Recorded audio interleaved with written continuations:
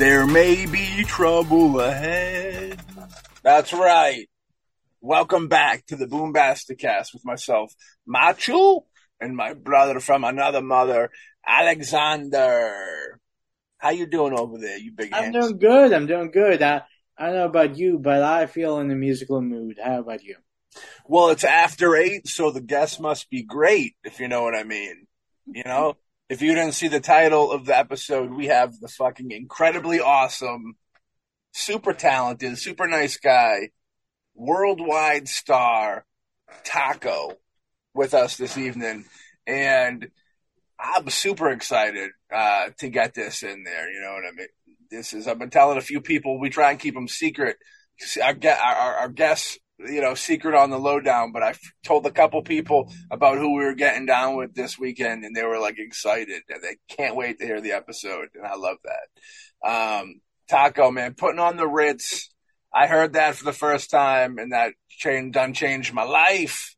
Like I've said 100 times in this episode, put it in heavy rotation. Taco is a heavy rotation in the Fisher household. You know what I mean? The house that Boombastic built, it is in heavy, heavy rotation. Alex, where does Taco fit in your life? And we're talking about the musician. The musical artist, we're not talking about.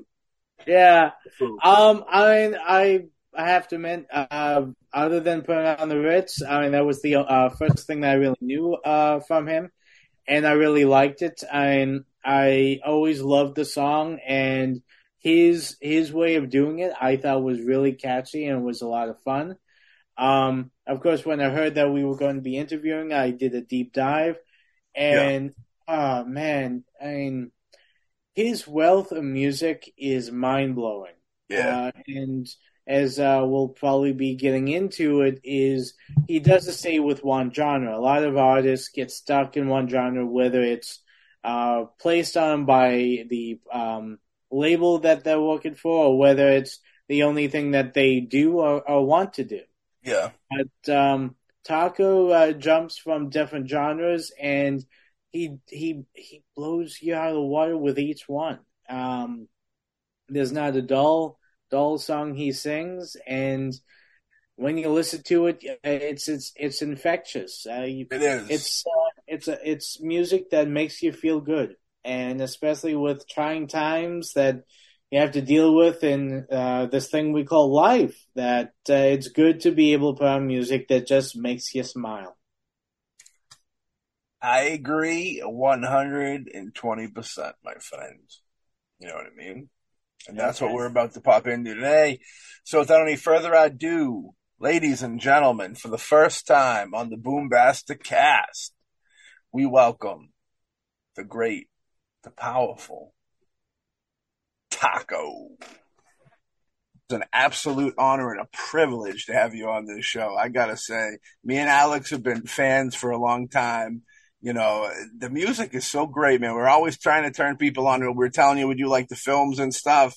And the music's perfect for movies. There should be more Taco music in movies. That's what I'm saying. Yeah, you know what I mean? Wonderful. Well, first of all, great to meet you too. Hi, Matthew. Hi, Alex. How you doing? Thank you for inviting me to your show. And it's been an honor. I often get phone calls from my publishing company saying they want my songs for movies, and one of the last ones was The Call with Haley Berry. Yeah, and that was a nice little cameo spot. Yeah. That's cool. Like I always love it. Classic jams. I remember putting on the Ritz. We're gonna start from the beginning, but I mean that was like hearing that song was like life changing, and like it's on heavy rotation always. So I love it. Classic.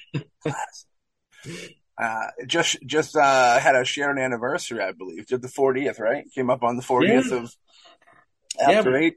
We're celebrating 40 years of After 8, and putting on the Ritz this year. So my company Aviator is putting out all kinds of bonus material, especially this year, of course. And and it's going to end with a great big bang surprise when it's over. I like it. I like it. Yeah. Yeah, there's a lot of you guys are remastering and doing all types of really cool stuff. Everybody get out there and check that.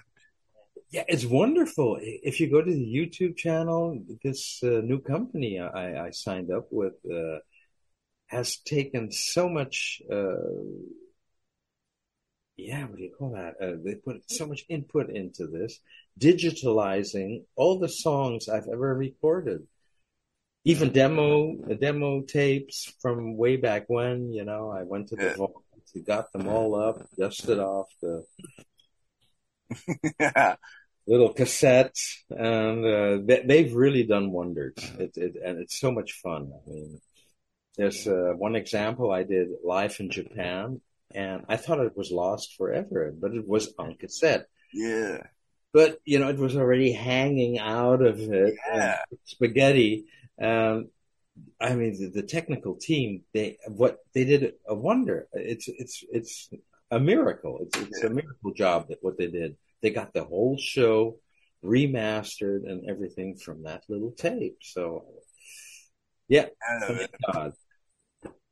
Cassette was like that when I was turning teenager. Cassette was like the thing, and when I think every now and then I hear stories of people finding just a cassette and like rebuilding, I always go, "Wow, there must have been so much work that had to go into like remastering a cassette," because it's kind of like just you know what I mean? It's not quite the reels of yesterday, To me, it's miraculous.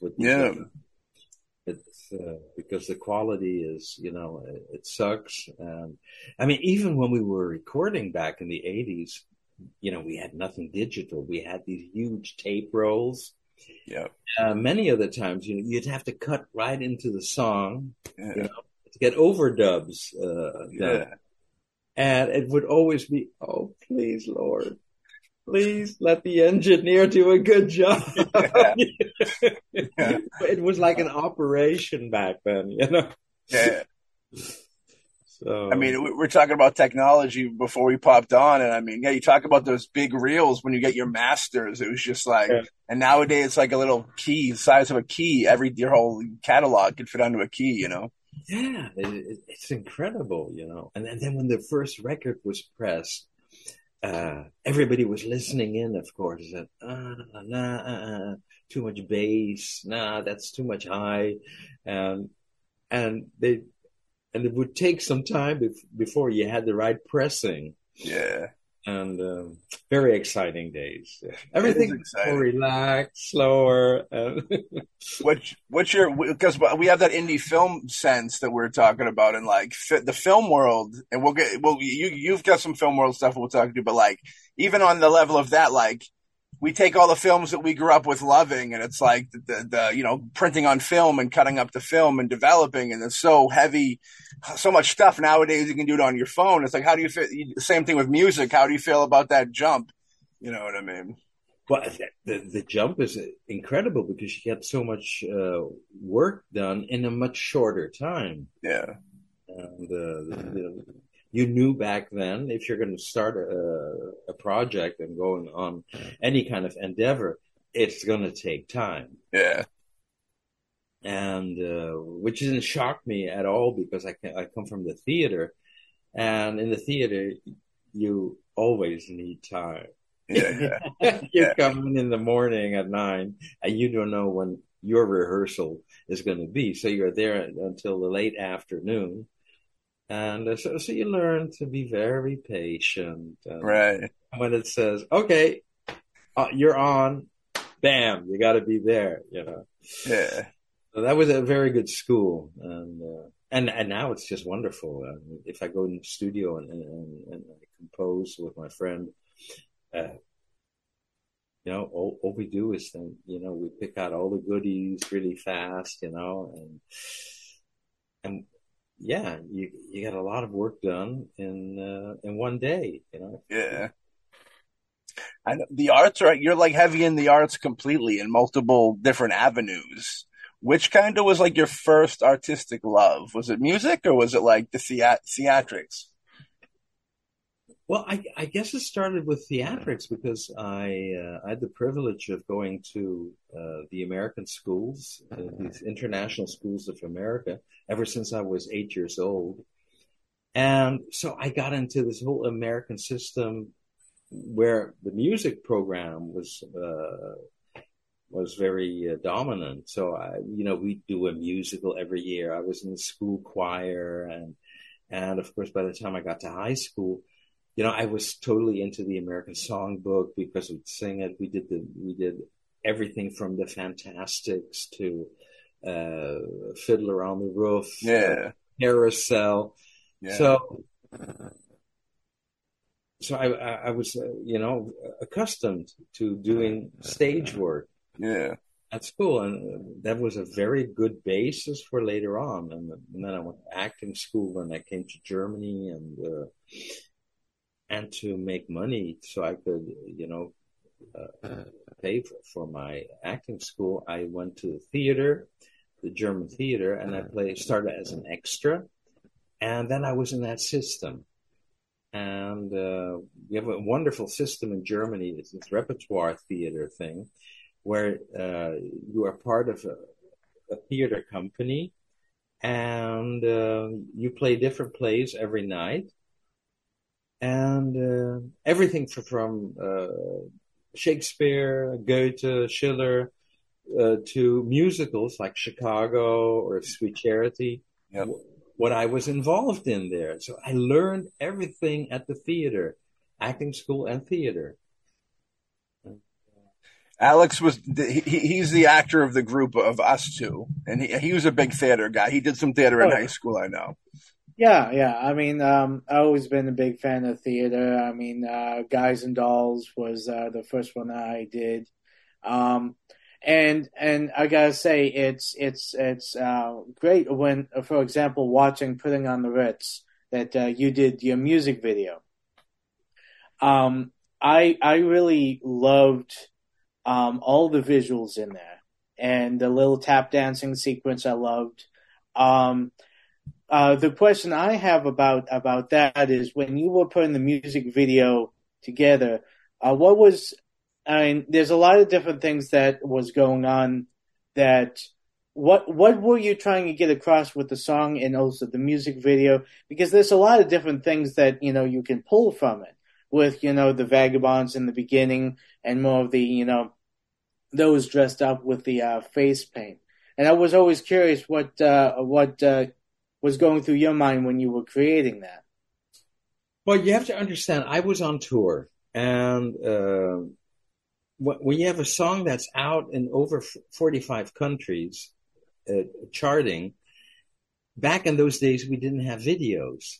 Yeah. So we got to a point where the record company said, we need a video now. We can't, because I was jetting across the globe doing television shows. Mm-hmm. And then they found a company in Brussels, Belgium, to tape it. And I was just flown in. I met the director, and he said, this is my concept. You're going to be king of the beggars. And he found a location to film it. That was an old department store that was full of debris, and it was about to be torn down. Yeah. And so you come there, and you have 48 hours, not anymore, because I had to fly away again. So we had to really sit and brainstorm really fast his ideas. He just had the idea, okay, I want you amongst beggars, because he was Belgian, and he thought it was all about, high society, and wanted this political thing, mm-hmm. where you got two sides of society. And so I could relate to that. I said, okay, yeah, that's a crazy idea. Me as king of beggars, okay. And then for the tap dancing, I had to do the choreography on the spur of the moment. Yeah. And so I came up with this Bob Fosse thing, where you go in slow motion and Yeah. have other dancers going by. But when I met the dancers, they were semi-professional. I think they were just amateurs. Mm. To be very honest, not very glamorous looking or in any way where I would say, hey, wow, they look like real, dancers. I had that privilege much later with like the golden, that's called the Gold Girls. And so on the spur of the moment, I came up with it. Hey, we could do this Al Jolson thing. Give these girls the makeup. Yeah. Then you got another link back to the 20s when people of color were not allowed in the movies. Yeah. And we got, all their faces looking the same. Yeah. So there was absolutely no idea about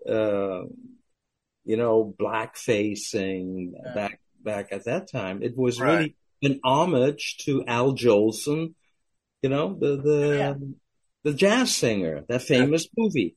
That's all I thought about. It's like, wait, get all these elements into it. Yeah. And when it came to the ending, where I do the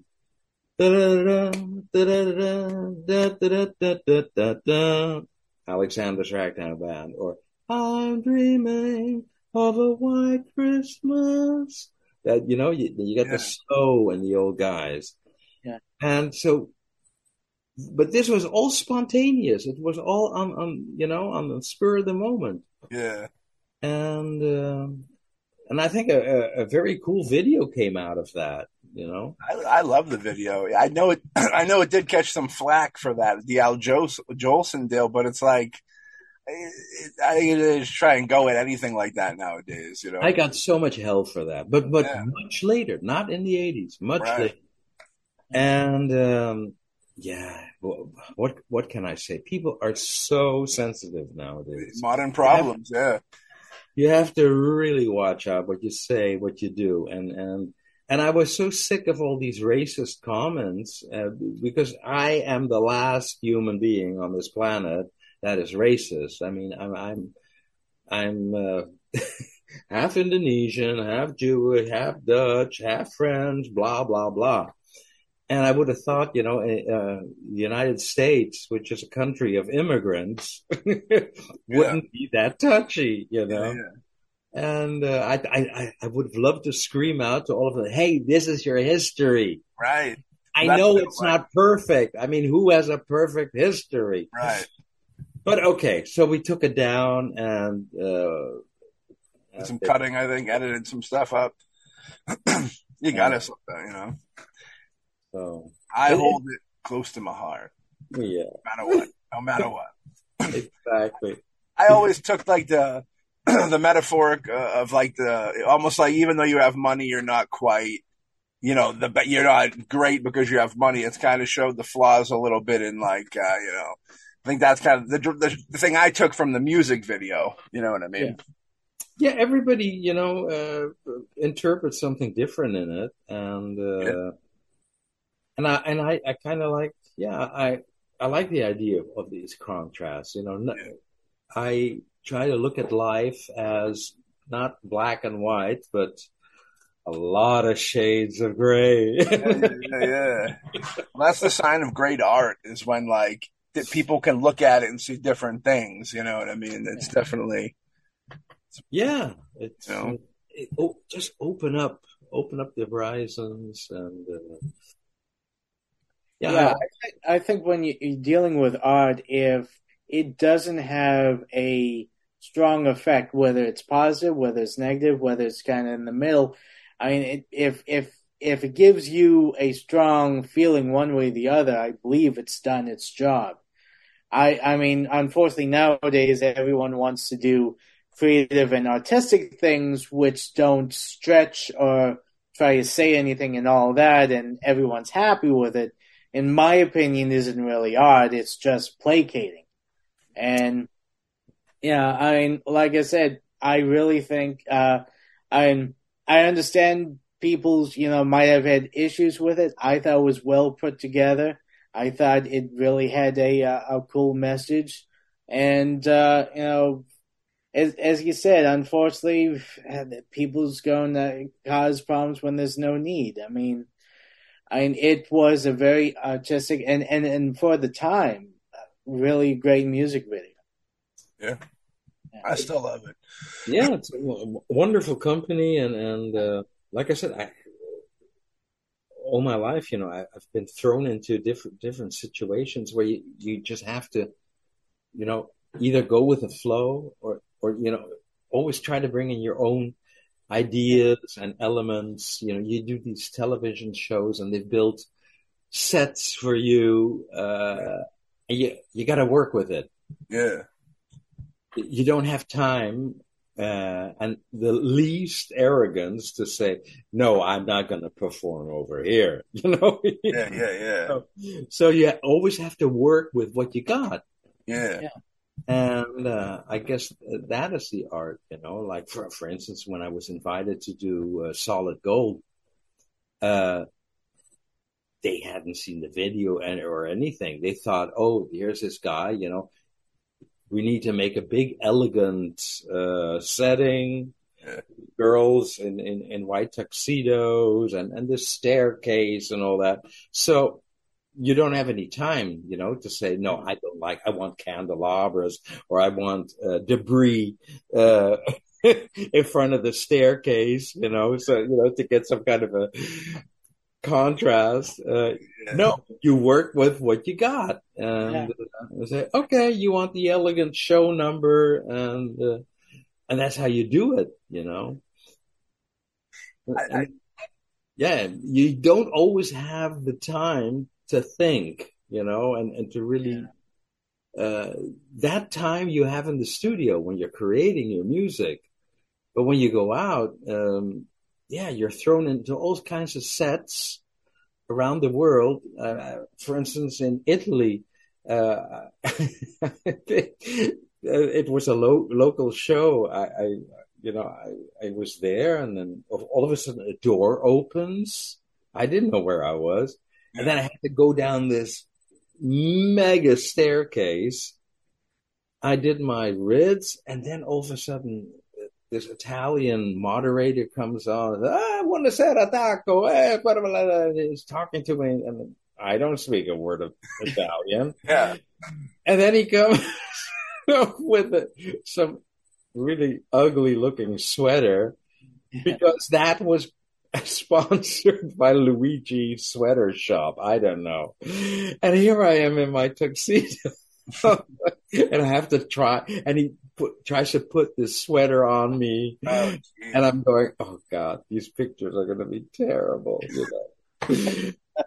But you have to go with the flow in that moment, because that shop was a sponsor of that television program, because every little town has a television. Now the real question is, did you keep the sweater? Yes, I got to take it home, and it was wonderful in the garden. I did a lot of garden work with it. Hey, at least you got good use out of it. That's all that matters, right? Yeah. I've never thought of that element, but it does make sense. Like if you're touring around all these different countries, if you don't speak their language and they start asking you questions, I mean, you just kind of smile and do quick, yep, no answers type deal. Yeah. I mean, okay. When I went to Japan, taco in Japan is octopus. So the Japanese cover of Puttin on the Ritz is me entwined in tentacles.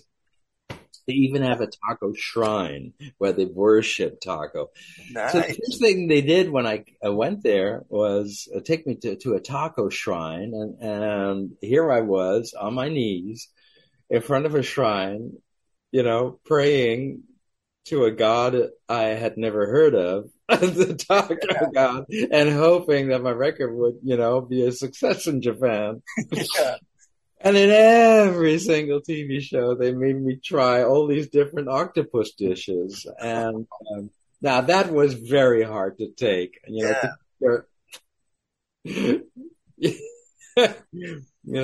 Your dimples up and go, yes, delicious. Oh, get me out of here. And I've had octopus before too, and It's an acquired taste for sure. Well, the real question is, were the octopus dead or alive? I know that there's a scene where they eat the octopus alive. Yeah, I saw a video. It was kind of unnerving.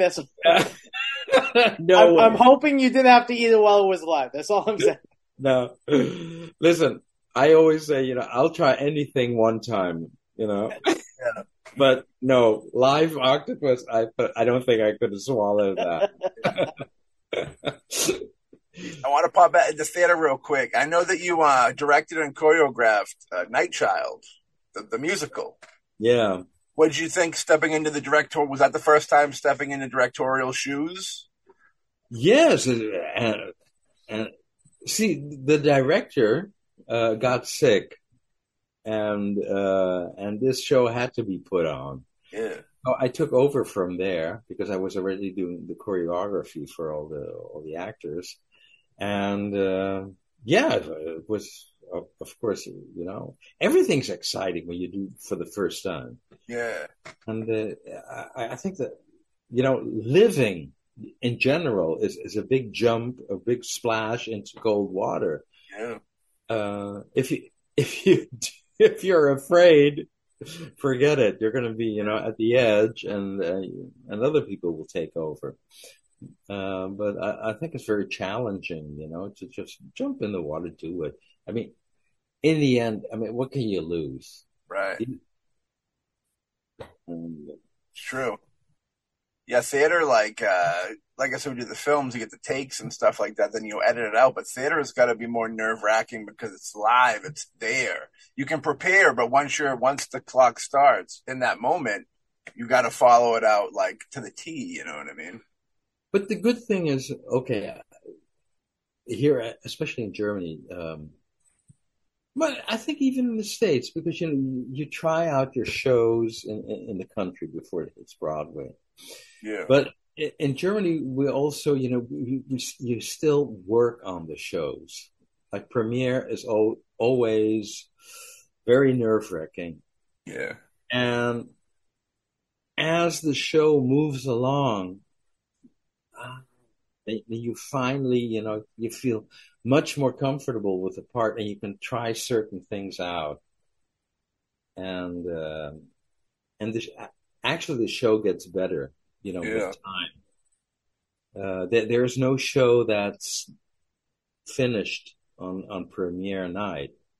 99% is maybe finished, but you go on from there, and that's the nice thing about theater. You can always work on it again. Yeah, yeah.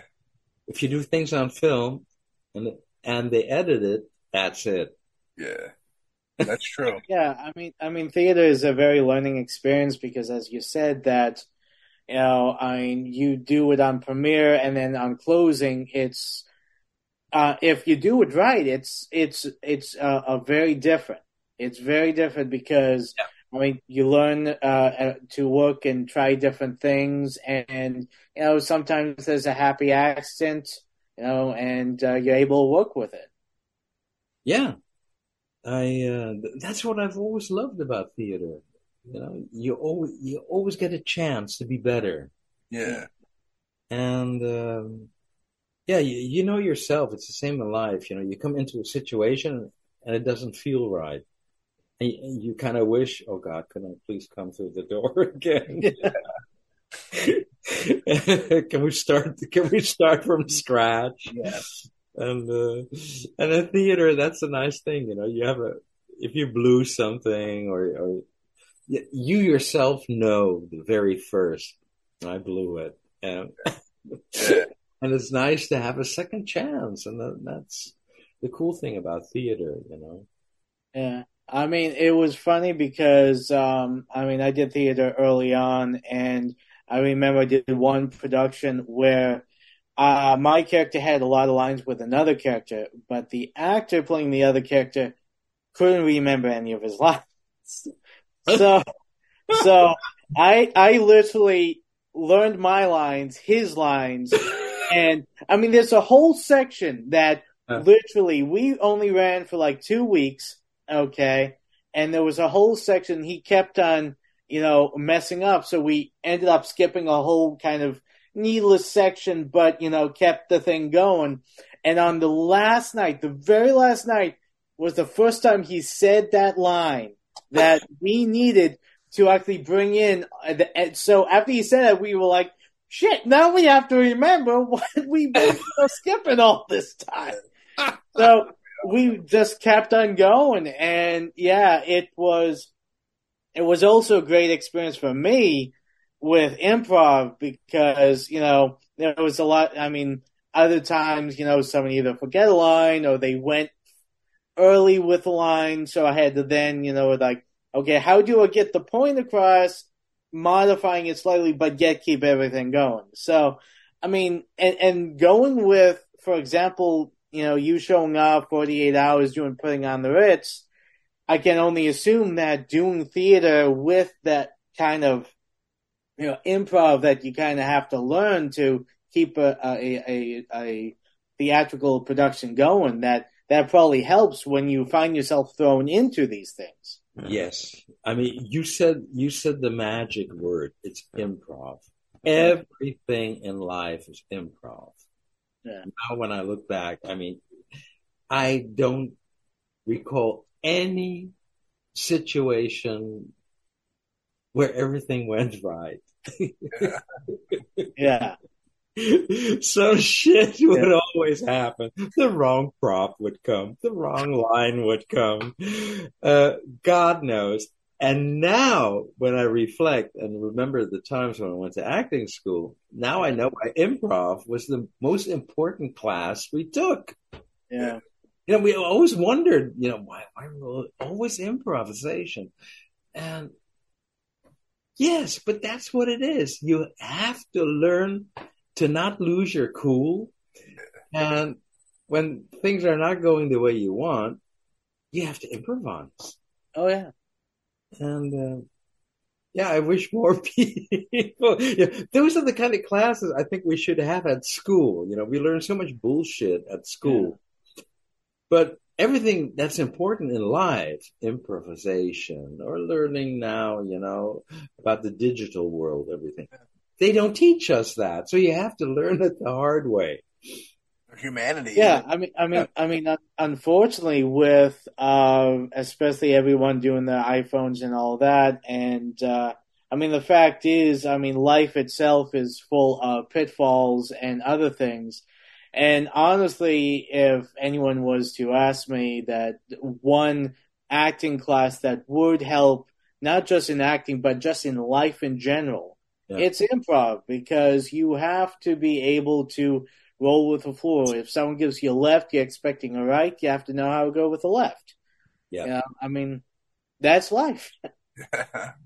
Hey, you're right, and it's you're always thrown into different situations, especially when you're on tour, you're in different countries, and you have to learn to pick up things so fast, and try to get into the vibe of a country, the mentality.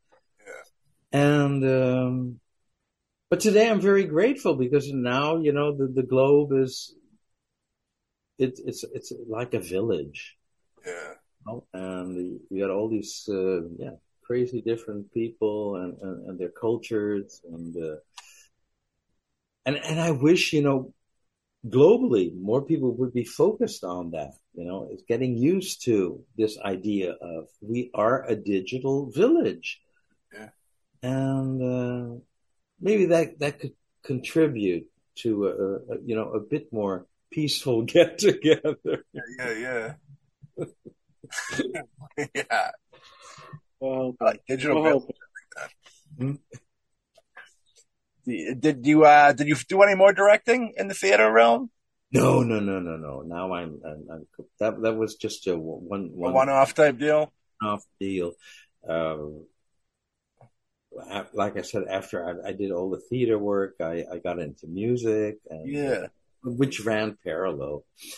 But I only bring it up because I always thought it would be real cool to see a taco movie. Or even a musical, but like a movie in the same way of like a Moonwalker that Michael Jackson did, where it follows you on a musical journey throughout like an hour and a half movie. I thought that'd be really cool. Yeah, that doesn't sound bad. Maybe it'll still happen, Now we're I'm more hoping into for it. small reels. I do direct. Yeah, I'll do it. He's putting out his resume right there. So Yes. if you ever decide, Hey, we'll come over. I'm open for everything, Yeah. and no problem. I take on every challenge until today, and Yeah. like I said, now I'm doing digital stuff. I write music, and this last song I wrote with my buddy is "It's Snowing in My Heart," the very first Christmas song I wrote, and we did that whole video in his apartment. Oh. We had green screen. We hung those green curtains everywhere, and we did the whole thing in that room. Yeah. And that was a lot of fun. It was really, yeah, I kind of felt like, the pioneer days, when the first black and white movies, the silent movies started. Yeah, because we just had the one room, and when you're doing green screen, you can't move, because it has to stay. We had everything pressed down, and taped with the green cloth. But it was fun, and he did a really nice job of it, That's a cool video. That's up on the YouTube. You guys did that a couple months back, I think. Yeah, that was last year for Christmas. Yeah, I love that new the heavy metal song. I love too. I thought that was great. You know what I mean? It was kind of like a take no crap, take no shit type song. I felt it was all improv too. Really? We just had one room, one backdrop in green, and and it was just like, I do everything for you. Just move your head because you can't get out of the camera. Yeah. That was so much fun, really. Taco, there's so much. I'm curious of what your influences were, because there's the synths, it's got pop, it has like operatic to it, hip hop elements to it. You know what I mean? It has there's also, I've always felt there was like a weird underlining, almost dark theme, and like a little almost like a dark carnival-y. Some of the songs had like a dark carnival-y type vibe to it, which I love that vibe. I love it. You know what I mean? But what do you think the influences were in the creation of the music? Well, I'm just very very open-minded and curious. And growing up as a kid, my parents, they were very flamboyant, and they grew up in Indonesia, which was a Dutch colony. Yeah. And they had to entertain themselves. And then I was thrown out of the whole Dutch culture, Dutch Indonesian, which is, my grandfather was a professional musician. So at home, there was always music going on. Everything from all the jazz standards to swing, pop, everything was always there. My grandfather would play, he'd play classical music. So this whole influence was already there as a kid. And then, of course, going to American schools, I got it equated with American songbook. Blah, blah, blah. Then when I came to Germany, was a whole complete different scene. But we did musicals. We did American musicals in German. So by that time, I had a pretty good view about what showbiz is about, how you got to sell yourself, bring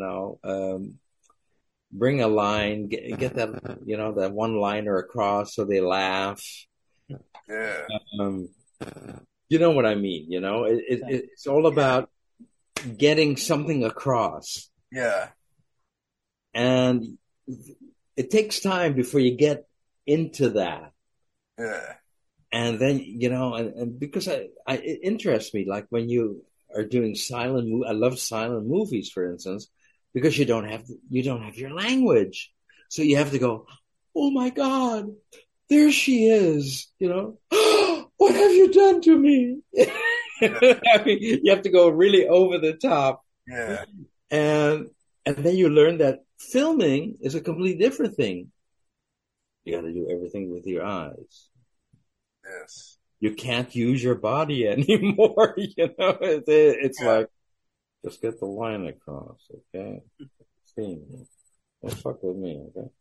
So you have to do everything just with your eyes. Yeah. And when you get all these extremes, then in the end, you're just trying to tell a story, and that's what I always try to do. Even in the videos, no matter what I do, when I write the lyrics, write little stories. That's what I've always, Don't just write, Louise, I'm down on my knees, begging you, please come home to me. Something like that. That's boring. Right. But, a little story in a 2-minute song or 3-minute song, that has always interested me. Yeah. Yeah, you're a great storyteller, man. And I wanted to bring up the hip hop thing because some of the way, not just the opera rap, but like there's even in like put on the Ritz and stuff, there's ways that you flow to the beat, like lyrically, that's like boom, it's right there. And it's very hip hoppy. You know what I mean? I love it. It's good stuff. Because it just came up. Yeah. When I hear one thing one time, I go, okay, that's cool. It's the downtown. Yeah. We had this beat going, dum dum dum. There's a dum dum dum dum dum dum dum dum dum. It was Nile Rodgers beat, Yeah. And, downtown, uptown, get your kicks at Ritz. RITZ. How about you, me? Yeah. It's good. Well, hip hop takes from like jazz and stuff. Yeah. It's all rhythm, it's all, that's the whole fun. I was just talking to this Brazilian guy. That's what I love about Brazilian music, for instance, learning to hang before the beat or after it. Yeah. It's always this, you never know, Yeah. Did you meet David Parker at Polydor or before signing up with Polydor Records? No, the funny thing is the first time with Polydor, I did this Eurovision Song Contest. I didn't do it. At that time, it was an author's deal. And I had done a lot of demos. So I was, when I was young, I was working as a demo artist. And at some point, they offered me this demo and says, can you record this? And I go, okay, I'll do that. And they, without me knowing, they sent that to the jury of the Eurovision Song Contest. And then I got a phone later that they wanted the song, and then the authors suggested me to sing it. That's how I came into it. And if you go into German television, you need a contract. And then Polydor came to me and says, we would like to sign you. And that way I could do this television show. Okay.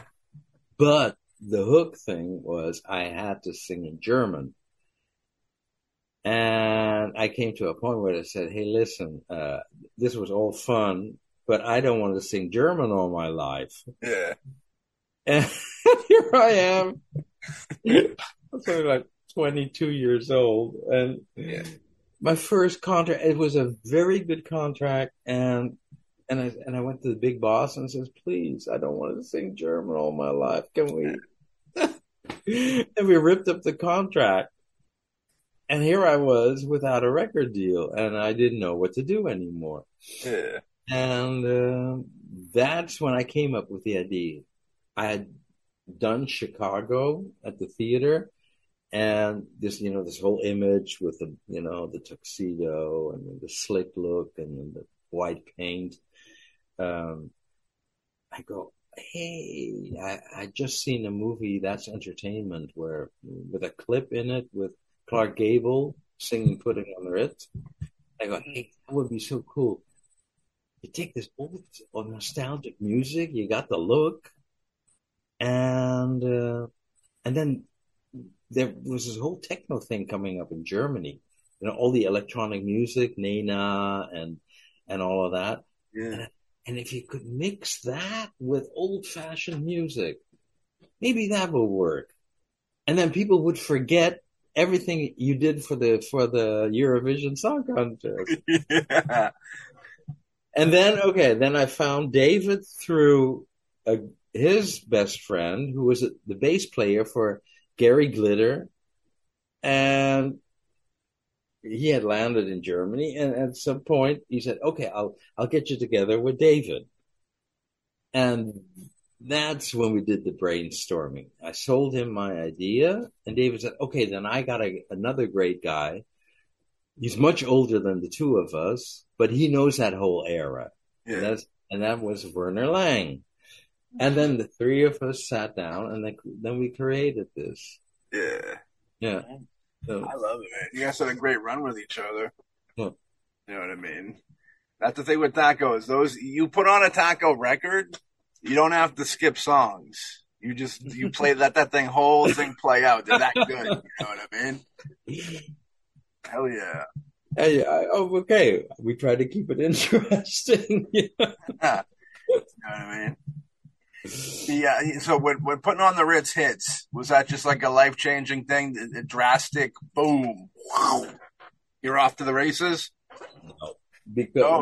No, not at all. Because, like I said, I come from the theater. Yeah. So everything has, its flow. Yeah. And when Puttin' on the Ritz came out, that's another funny story. Nobody was interested. Really? We had to do so much shopping around. And now here comes the funny thing. David had a joint deal with Peer Southern, one of the greatest publishing companies in the United States and internationally. And at some point, this is how the record business worked back in those days. There were many artists that put out songs, and then executives would get together in their free time and said, "Hey, listen, I got these songs," and they would go, "Okay, we'll get them out, and that's going to be a hit." And yeah, that looks good. So, and then you got other artists like me, Yeah, and we got Taco too with putting on the. Okay, we'll take it. Listen, if you bring out that and that one, you'll get Taco for free. Okay, yeah. And that's exactly how it went. So I was just one of these. Okay, we'll sign him. We'll do it. Yeah, but the interest was absolutely zero. So when it came out, nobody gave a damn. Jeez. And it came to a point because I was frustrated, because I wanted that to be, I tried enough. And so I made a deal with another friend at RCA and said, okay, they're never going to, they're not promoting me, so I have to go to the people. And that's when I came up with the idea to go as a puppet, be carried into a showcase window of a department store. And I would say, hit it. And they would play electronic music. There's actually on YouTube, there's a tape of that where I do all this computerized, there's a robot going, and then at some point when enough people were standing in front of the window on the street looking, what is this? Then I do Putting on the Ritz. And after it, they'd carry me out of the window. And then I do an autograph session. Yeah. So that that was a minor success. And after that, it kind of trickled down and it died. And to survive, I opened a sportswear shop with my father. Oh, yeah. And half a year later, after everything, for me, the whole theme Ritz was over. I got a phone call from Sweden, RCA Sweden, who said, "Could you please come over to do some promotion?" And they go, "What? Promotion of Ritz?" And I thought I was dead. Yes, it's bubbling under. It's going very, very well here. I go, okay. Oh, I fly to Sweden with my tuxedo and my bag, but I came there and I thought, okay, so Sweden sounds like countryside. I put on an overall. I thought that looks really Swedish. And at the airport, there's this limo. And I go, oh my God, a limo to pick me up. Okay. And at night, I had a performance in one of the biggest discotheques in Stockholm. And I looked through the window, through the curtains, and all these girls are in gowns, like in the 40s, all dressed up. The guys all in tuxedos, slick back hair. And I go, oh my God, what's going on over here, And I just had a single. I had Puttin on the Ritz and After 8 on a single. Yeah. And they were freaking out because to them it was, hey, this is the latest thing. I really started a vibe there. And by the time I finished, I did the flip side of the single like 6 times. Ritz, After 8, Ritz, After 8, Ritz, After 8. By the time I left that weekend, the LP had gold status. Yeah. Only problem was there was no LP. The single? There was just a single. Yeah, because it was dead. Yeah. So when I flew back, David was there and said, Taco, we have to bring out an LP in the shortest, time possible because the sales were going up. And then I swear to God, I was in his studio every day. We were working and to try to get After 8 together. And then that thing just skyrocketed. Then I flew back and then I did the whole Scandinavian tour. When I was finished there, I did everything down to Portugal. So I worked all of Europe. Yeah.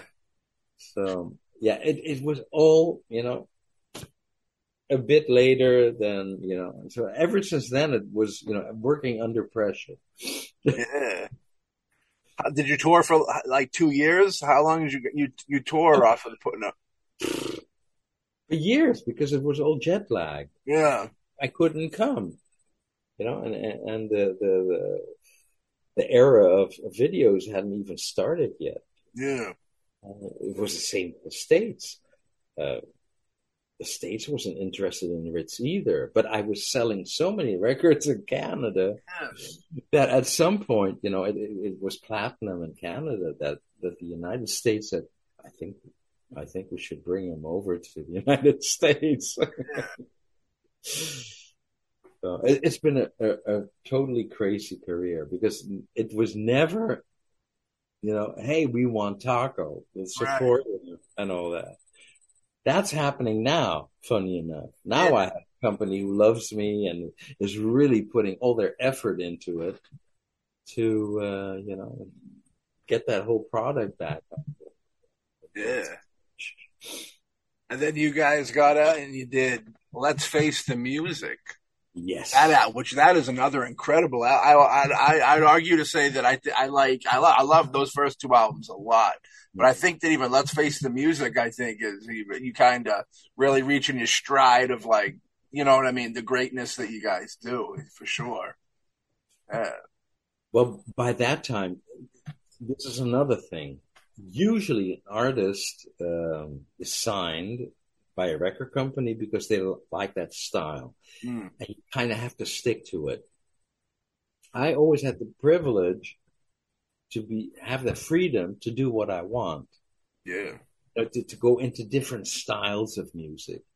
And when we worked on Let's Face, by that time, I didn't want to, pursue this image of a crooner. You know, this, if you're blue and you don't know, this whole thing of, megaphone sound. I said, no, now I want to do. It's kind of like the movie Singing in the Rain. Yeah. You know, when the silent movie goes into speakers, and many of the actors, they just didn't have nice voices, so their careers bombed. I said, no. I tried to be very consequent on After Eight, with that, this typical crooning sound of the 20s. That's the acting part again. You see? Yeah. Let's face, I wanted some real taco. Yeah. And I had the chance and nobody to stop us.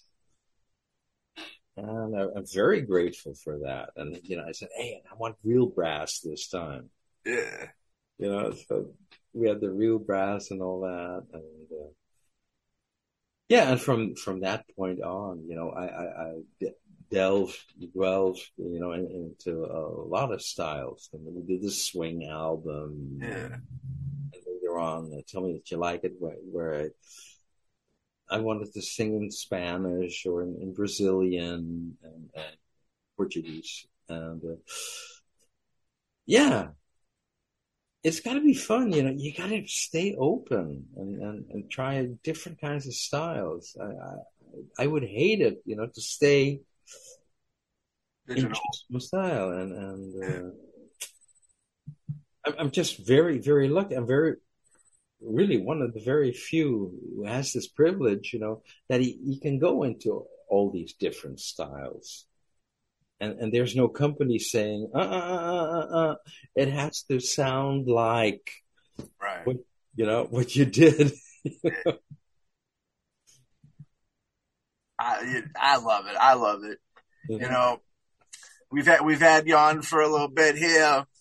Mm-hmm. We appreciate your time immensely and your talents, man. It really is an honor. We usually ask one last question before we wrap up. Like we said, we do the films and we got a whole bunch of people that listen. Do you have any advice for anybody on the come up for if they find themselves in like a slump or not quite feeling their art at the time? Any advice you would give to somebody to kind of keep them going a little bit? I think in life, everything comes to you. You can't go out and push it and say, I want this and this and that. And you have to have your dream. It's got to be there, and you have to project yourself there where you want to be. But you have to let it come to you. Life is very, very funny. The good things come to you. You have to open your heart and say, hey, come to me. It's there because you know what you want. And it's more a secretive spiritual thing. It's not something you can force. You have to. You meet. It's funny. Even today, you meet the right people, another door opens. Right. I mean, who knows what'll come out of this? Yeah. Yeah. You just have to. Yeah. You have to embrace life. And meet people and it's always been like that. You come into a certain room or I got theater jobs through that. I would be in a cafe and somebody would, somebody in our group would say, hey, we're doing children's theater this summer. Anyone interested? Yeah, me. Okay. And from that, you come into something else. Yeah. You have to be open to and let it happen, and then and try to go into the circles where you want to be at. Yeah. That's great advice. Yeah. That really is. You want to tell the folks, I know you're on YouTube right now, killing it. You want to tell folks where they can catch you on, you got social medias and where they can look and need it. Because I know the 40th anniversary right now, After Eight's going on. And we got another 40th coming up, I think, with Let's Face the Music's coming soon. We got a lot of really cool stuff coming out to celebrate those things. And where can they check them out? Well, I'm on Facebook on a daily basis, and I've got my own YouTube channel that's Taco Orchestra, and people will always be informed there what's coming out. Something very exciting is going to happen soon. There's going to be a digital box of my music as very first artist on YouTube. And really looking forward to that. So, yeah, look it up. It's fun. There are a lot of videos, a lot of shows which have never been shown before. The demo material that's been worked on and digitalized. It's good for the ears and good for the eyes. Good for the soul. Good for the soul, man. Thank you. This has really been an honor. We've been a fan of you for a long time, dude, and you're a great guy, super talent, and we really appreciate you coming on the show. Hopefully we'll have you back again sometime. Would love to talk to you again, man. It would be my pleasure. So, that's what I love, And if we had this possibility back in the 80s, it would have made work so much easier. Yeah. Yeah. I wonder where it'll be in 20 years. Where technology will be scary, horrifying. Ooh, we'll all be, in a digital room or, speaking. I think that's what it is. Instead of us being at computers, we would feel like we were in a park at a picnic or something like that. Like 3D all around us. 3D, and you would say, what vibe do we want? Yeah. Hang out at a fireplace or at some spa or whatever. Yeah. Well, it sounds like a beautiful thing. Yeah. Until it's not at least, you know what I mean? So Taco, sayonara till we meet again. Heck yeah. An absolute pleasure, man. Sayonara. It was wonderful speaking to you guys. It was great, man. We really appreciate it. Thank you very much. Okay. I'll talk to you soon. Yes.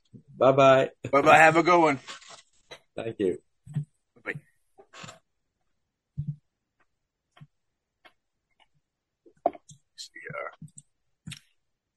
We're good. Let me see. Or am I turning it off? We jamming. All right. Jamming. Turn off the jam, baby. Turn off the jam. I love it, dude. This is great stuff. I'm going to give you a shout in a little bit on the book, but you have a good night over there. Thank you very much. And we'll definitely talk to you soon. I'm always here. Hell yeah. I try to be. Okay. Hell yeah. Good man. Bye. Good man. Bye-bye. Have a good one. Thank you. Thank you, sir. Thank you. Bye, Matthew. Bye-bye, Taco.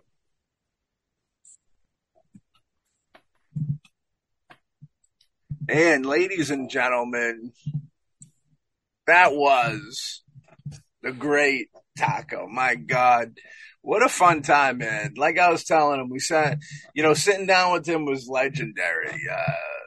The first time he popped on my radar screen was with Puttin on the Ritz. That's a song that I literally listen to a couple times a week, even when we're not interviewing him, like straight up.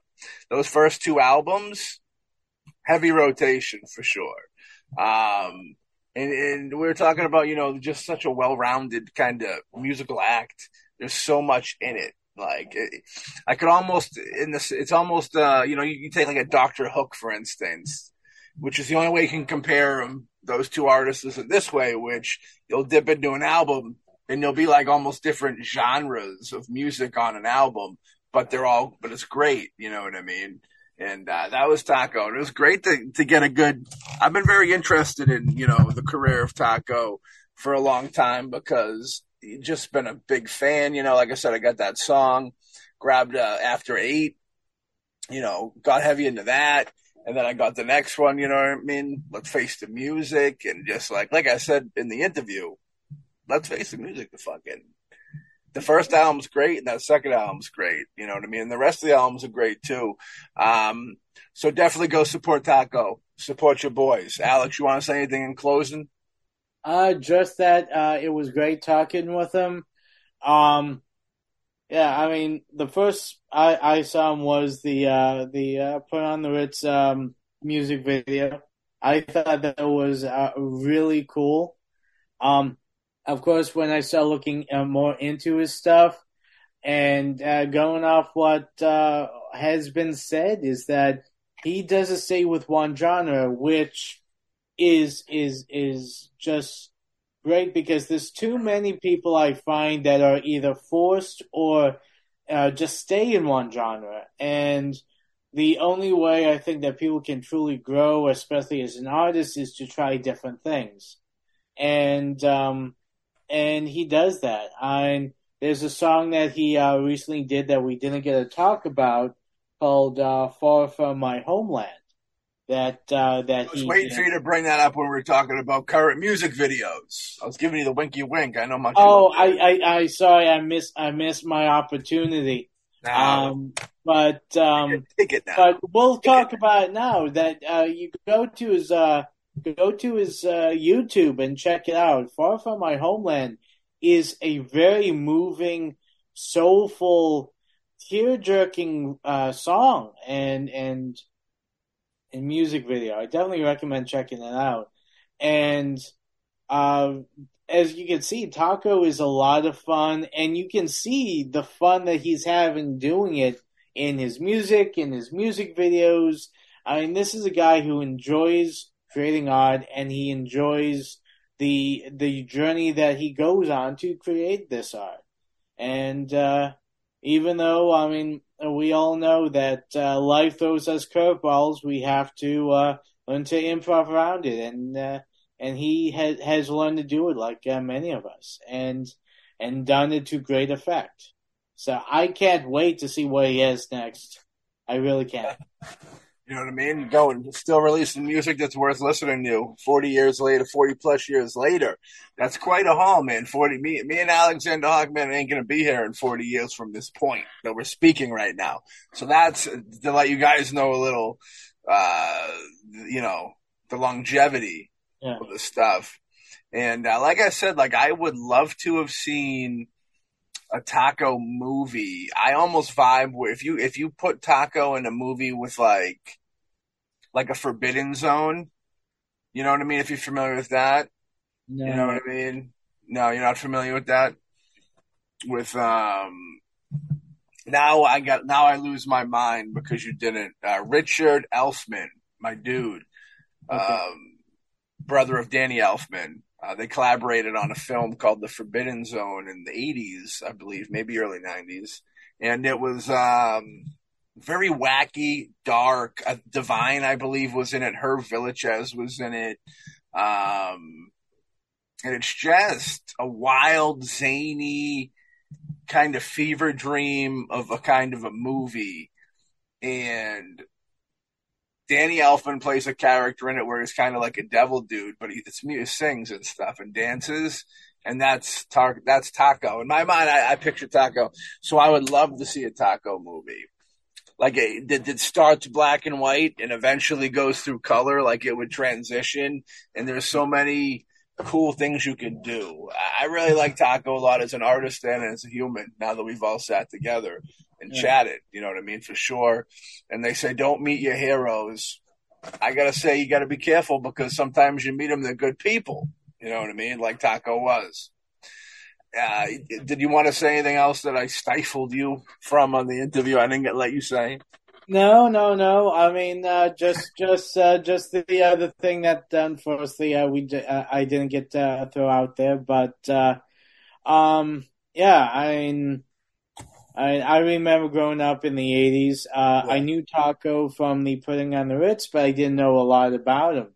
I always thought it was a cool music video. I love the song itself.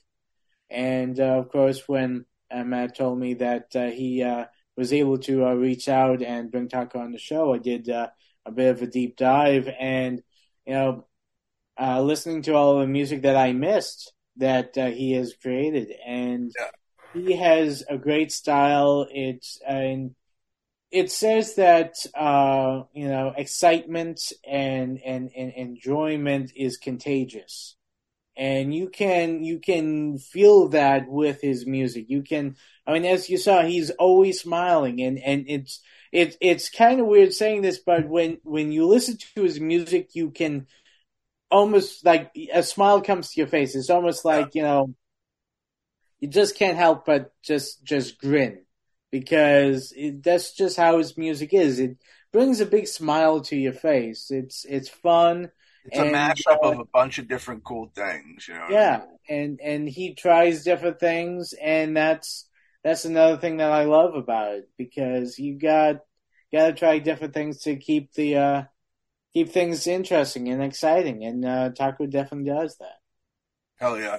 So if you enjoyed this episode with Taco, go listen to more episodes, and if you want to watch, you can watch them as well. And if you want to watch deeper, go support the Boombastic streaming Patreon page. You get video episodes of Boombastic Cast that you ain't catching anywhere else, anywhere. You know what I mean? All types of cool stuff, advanced stuff. It's beautiful. Even with we're on the Boombastic Cast. We even have our perks for associate and executive producer credits if you want to get down with the show. A lot of cool dealings up there. But definitely, thanks for the support. Support Taco. If for whatever reason you are not hip to putting on the Ritz, or Taco in general, do yourself a solid for real and go check it out, because it's some of the greatest stuff of all time, man. I really love it. I've listened to it for over 20 years on heavy rotation. Just, there's something about it. You can't really, Taco music it's, you really can't even like compare it to anything else. It's such its own unique entity. You know what I mean? And we're so pumped and excited to be able to have him on the show. You know what I mean? So go check us all out. Beware of the winners. Very important stuff. And we'll catch you on the next episode of the Boombastic Cast. Peace.